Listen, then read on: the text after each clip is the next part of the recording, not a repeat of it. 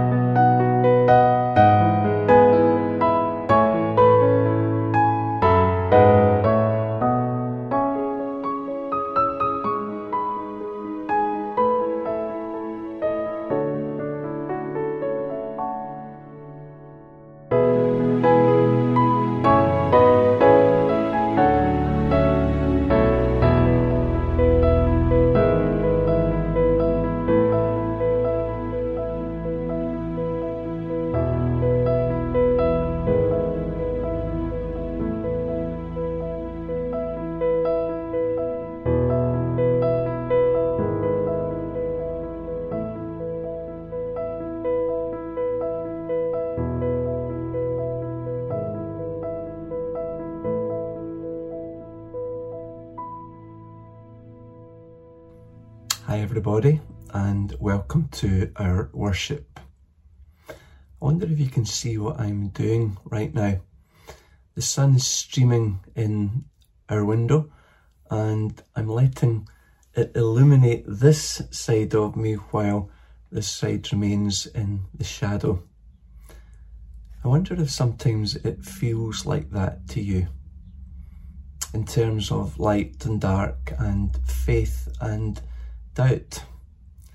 Sometimes as if the light shines, other times as if it doesn't illuminate the way you would want it to.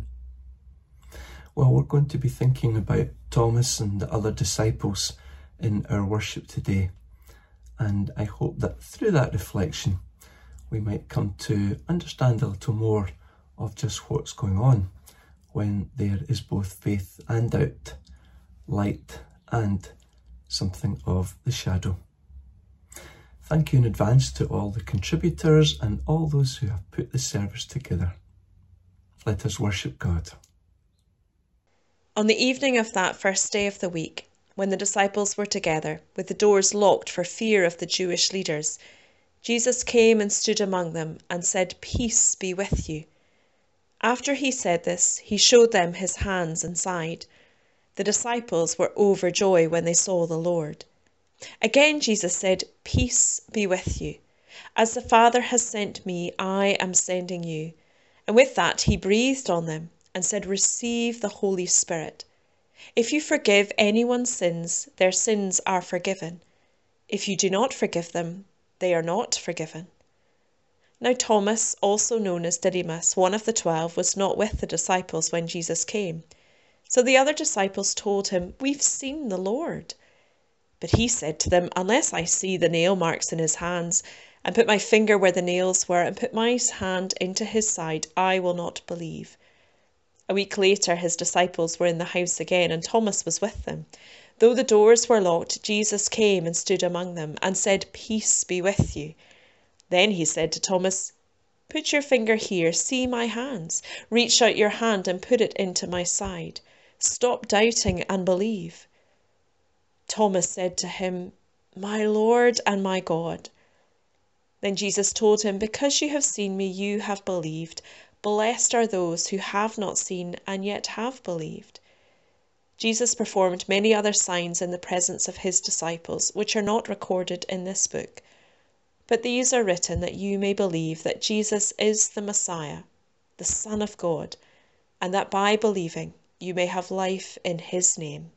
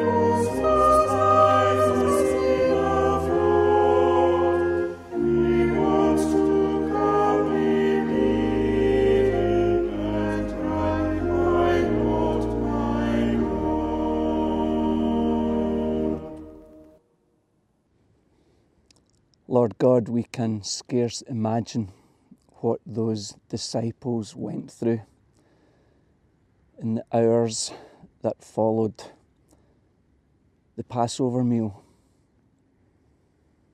And as they thought back on their desertion at the time of arrest, and Peter, no doubt, troubled beyond measure by his denial, and perhaps on the Saturday, those first disciples thought back to the day when Jesus had come to them on the beach and called them to be his followers. And maybe they thought about that and how they had failed when he needed them most. And yet, Lord, we read in John's Gospel that you came to them on the evening of your resurrection. You appeared among them, you breathed on them, and you offered them your peace. To imagine that moment. The truth is, we can, because you come to us, Lord. Though we too are faltering and flawed and have failed you. And you say to us, peace be with you. You breathe your Spirit upon us and you say, peace be with you. Lord, we rejoice in your mercy, in your forgiving love, and we rejoice to know your peace.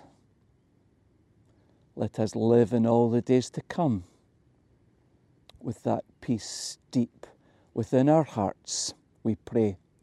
In Jesus' name, Amen. When the disciple Thomas was a young boy, he might have said more than once, If you can't prove it, I won't believe it. And as he became a young man, he might still have insisted, I doubt if it's true if I can't see it for myself. Thomas always seemed to doubt before he would believe.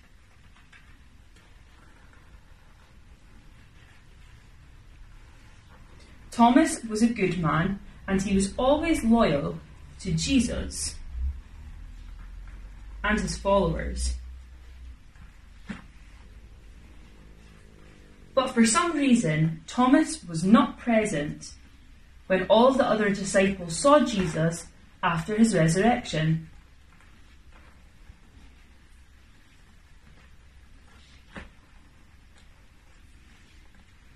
The disciples kept telling Thomas what had happened. The disciples were so excited about seeing Jesus alive, they talked of nothing else.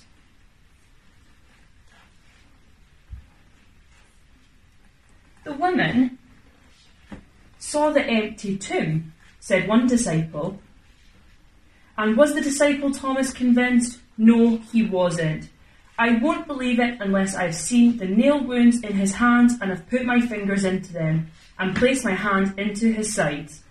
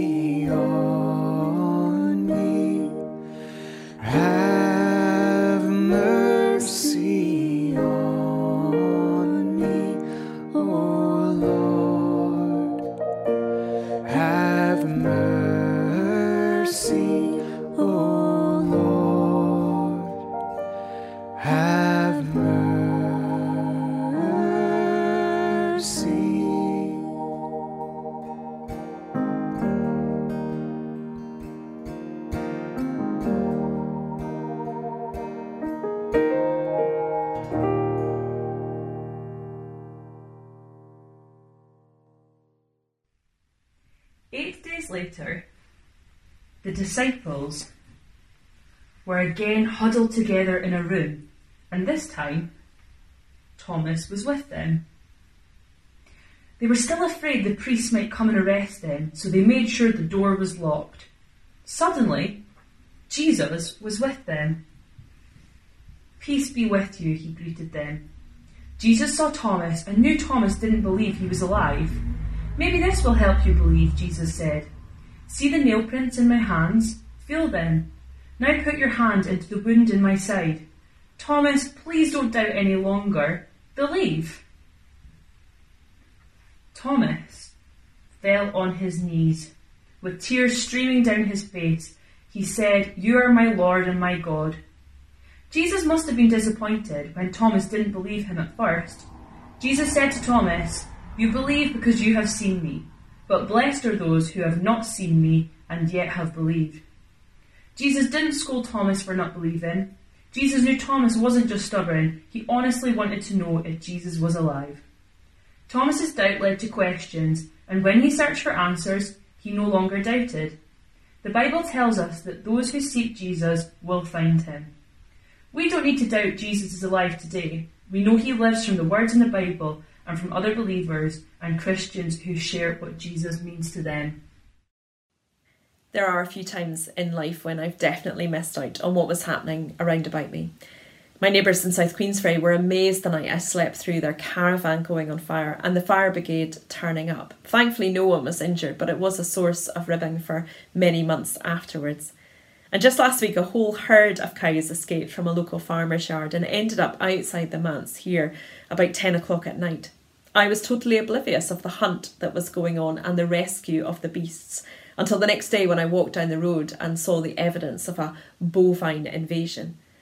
Of course, Thomas wasn't asleep in the corner of the room when Jesus appeared. Actually, we don't know where he was. Apart from Judas, all the other disciples appear to be gathered together in one room as evening falls.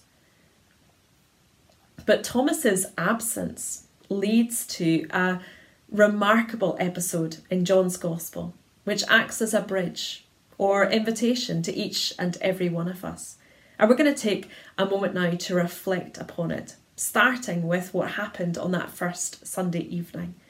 The disciples are locked away, but Jesus finds them, and the very first thing he says to them is, "Peace be with you."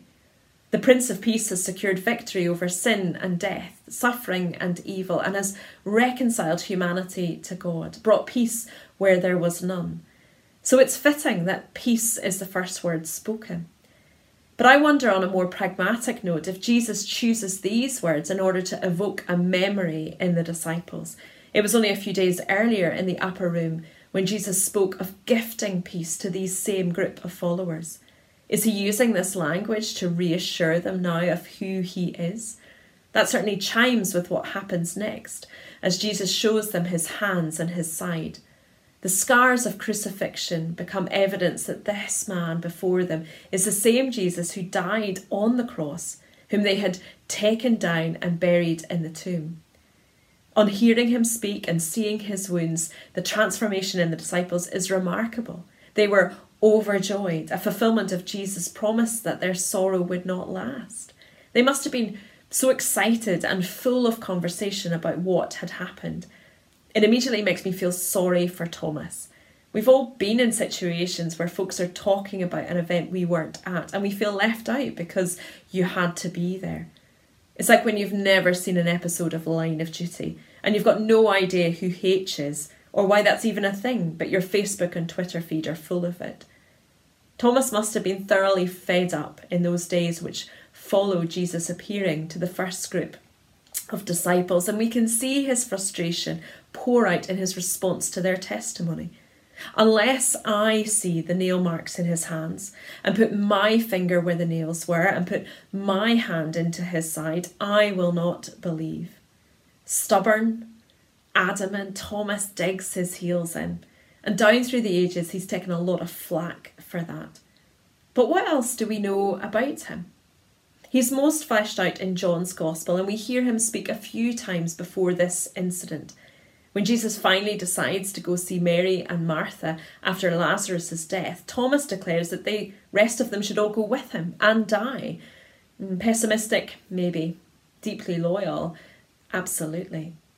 When Jesus talks at the Last Supper of them knowing the way, Thomas is the one who blurts out, "Lord, we don't know where you're going. So how can we know the way?" Is he being obtuse? Well, that's one viewpoint. But I would prefer to think that Thomas wasn't afraid to say he needed help to understand what Jesus was hinting at.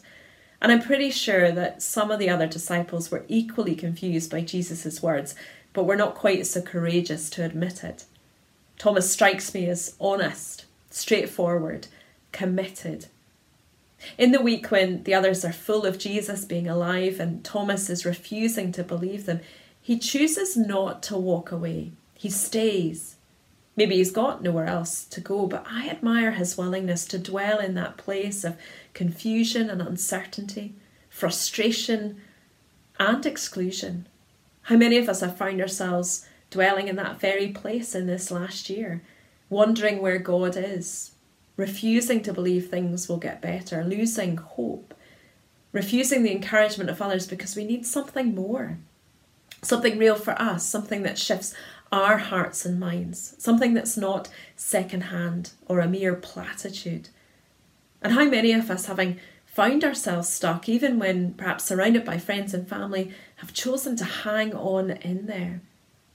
It must have been such a long week for Thomas, but at the end of it, his prayers and his requests are answered. Technology in sport has come a long way over the years. From Hawkeye to VAR, action replay is now possible not simply for armchair critics, but also for match officials. The TMO, the third match official in rugby, is often called upon to determine if a try has been properly grounded or if a pass was forward. And in many ways, the technology allows the referee to step back in time, to see the events for the first time from a different angle, slowed down, to replay the phases and to make a determination for good or ill.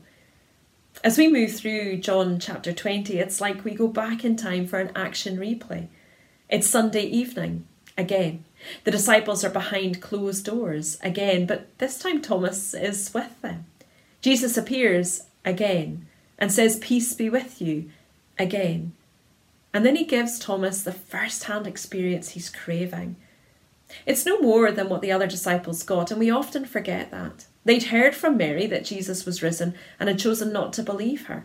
Peter and John had seen the empty tomb, and yet it wasn't until they all saw Jesus himself that they became overjoyed. That was the turning point for them believing that Jesus was alive. Thomas is asking for and is granted no more than the others got, and yet his response goes far beyond theirs. On seeing Jesus and being offered the evidence he asked for, Thomas declares, "My Lord and my God." Of all the confessions in John's Gospel, John the Baptist, the Samaritan village, Martha, this is the climax, the destination of the author, someone finally expressing what John had said in the very beginning. The Word was with God and the Word was God. No one has ever seen God, but the one and only Son, who is himself God and is in the closest relationship with the Father, has made him known. Thomas gets it.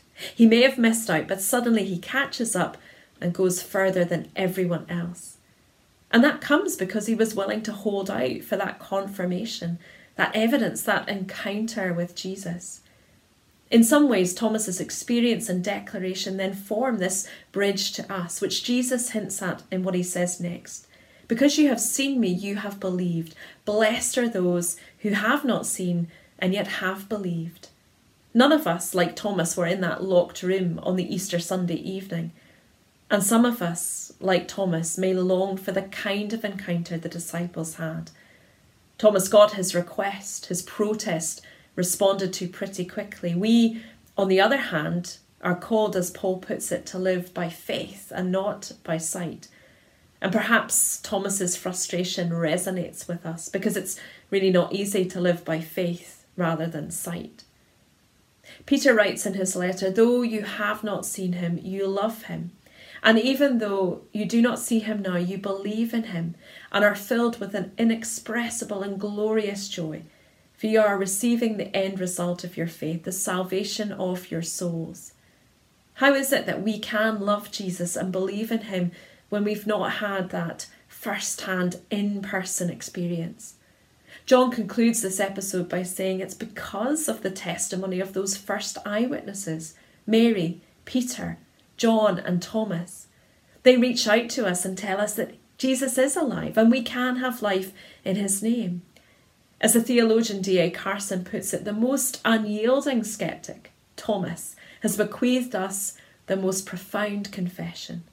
Thomas reaches out to us to say it's true. Jesus is alive. I didn't believe it at first, but now I believe that not only is Jesus Lord, he's God. We cannot share Thomas's sight of Jesus, but because of his experience, his missing out, and Jesus' grace in coming to meet him in his place of unbelief, we can come to share in his faith, knowing that the same Jesus who caught him up looks to catch us up too.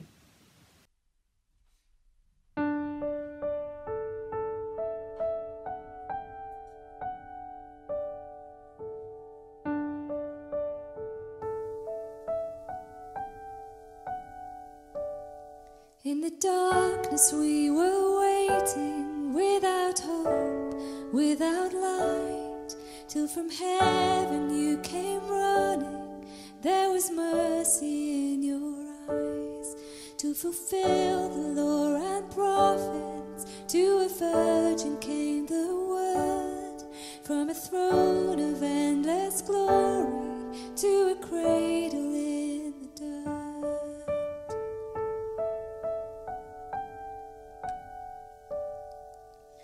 Praise the Father, praise the Son, praise the Spirit, three in one. God of glory, majesty,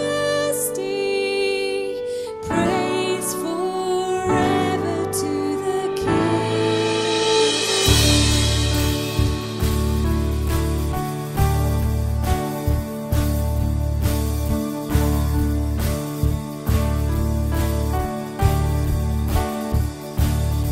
To reveal the kingdom coming, and to reconcile the lost, to redeem the whole creation.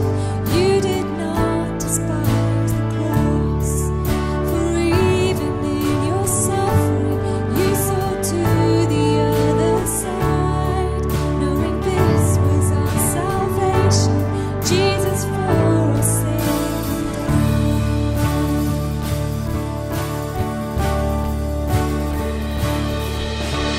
Praise the Father, praise the Son, praise the Spirit, three in one.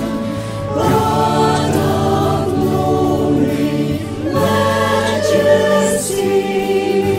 praise forever to the King of Kings.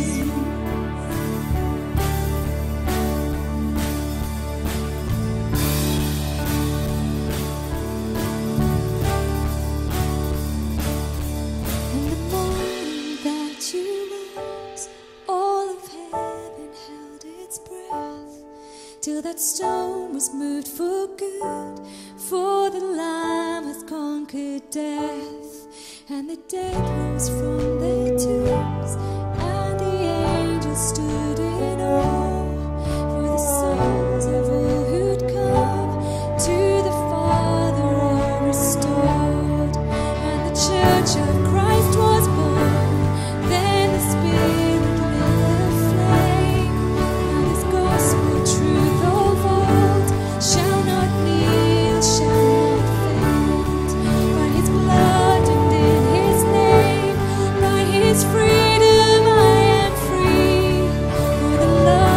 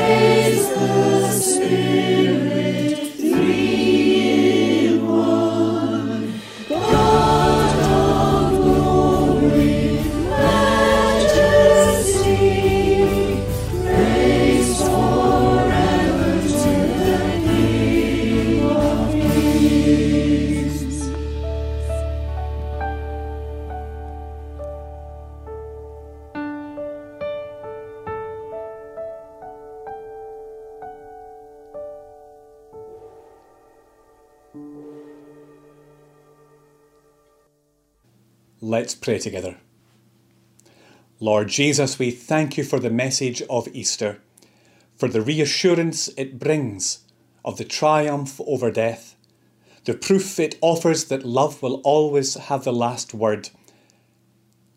And yet, alongside that message, there is another that perhaps we do not hear so often, a challenge we can sometimes ignore, a call to action as well as to celebration. You have given us good news. Teach us to share it. Lord Jesus, forgive us because we often forget that having experienced your risen presence, we keep it to ourselves. Having met with you, we fail to introduce others to you in turn. Having received so much, we have shared so little. You have given us good news. Teach us then how to share it.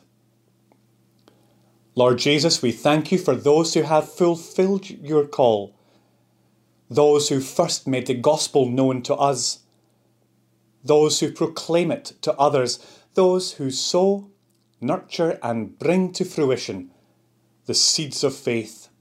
And of course, we pray for all you have specially gifted to proclaim the good news, preachers and evangelists, ministers and missionaries, teachers and writers. May many meet you through their work and come to know you as their living Lord and Saviour. For you have given us good news. Teach us how to share it. But Lord Jesus, you call all of us to be your witnesses, to tell others what we have experienced in our daily life, of your love, and making known what you have done for us, testifying to the ways in which you have changed our life. Help us to do that faithfully, to play our part in your kingdom and in your purposes. And so, through us, may others come to meet you and know you for themselves. You have given us good news. Teach us how to share it for your glory's sake. Amen.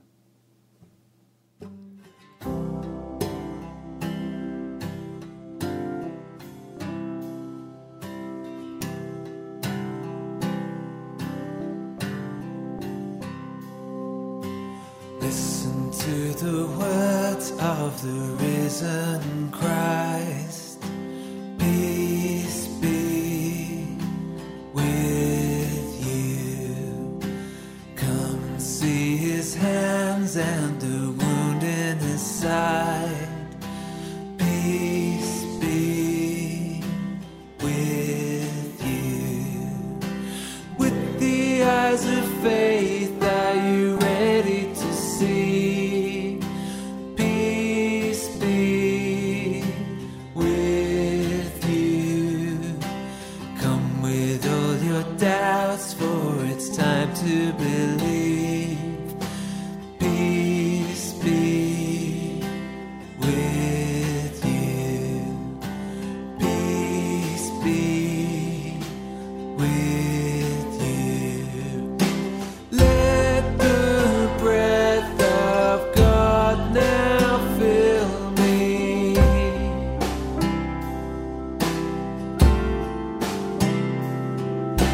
Wholeness, fullness, life within me.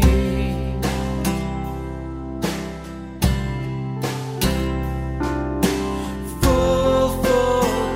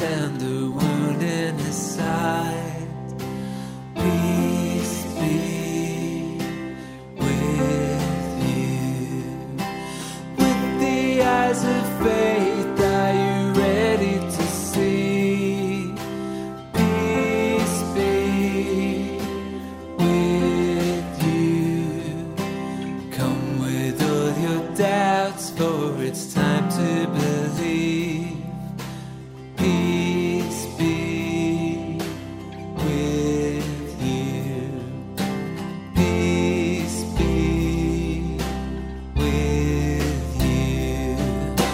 Let the breath of God now fill me.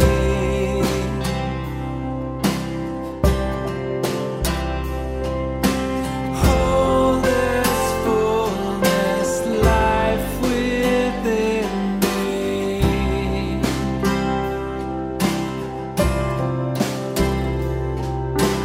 Full forgiveness given freely, I receive as Jesus sends me.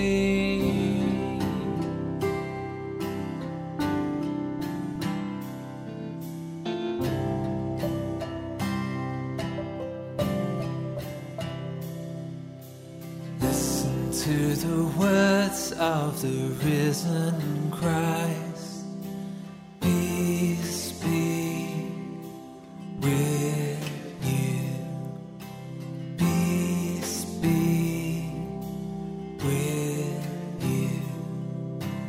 Peace be with you.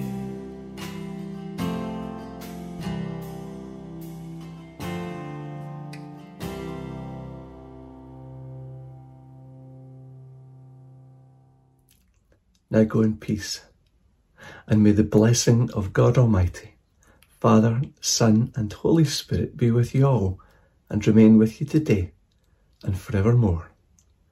Amen.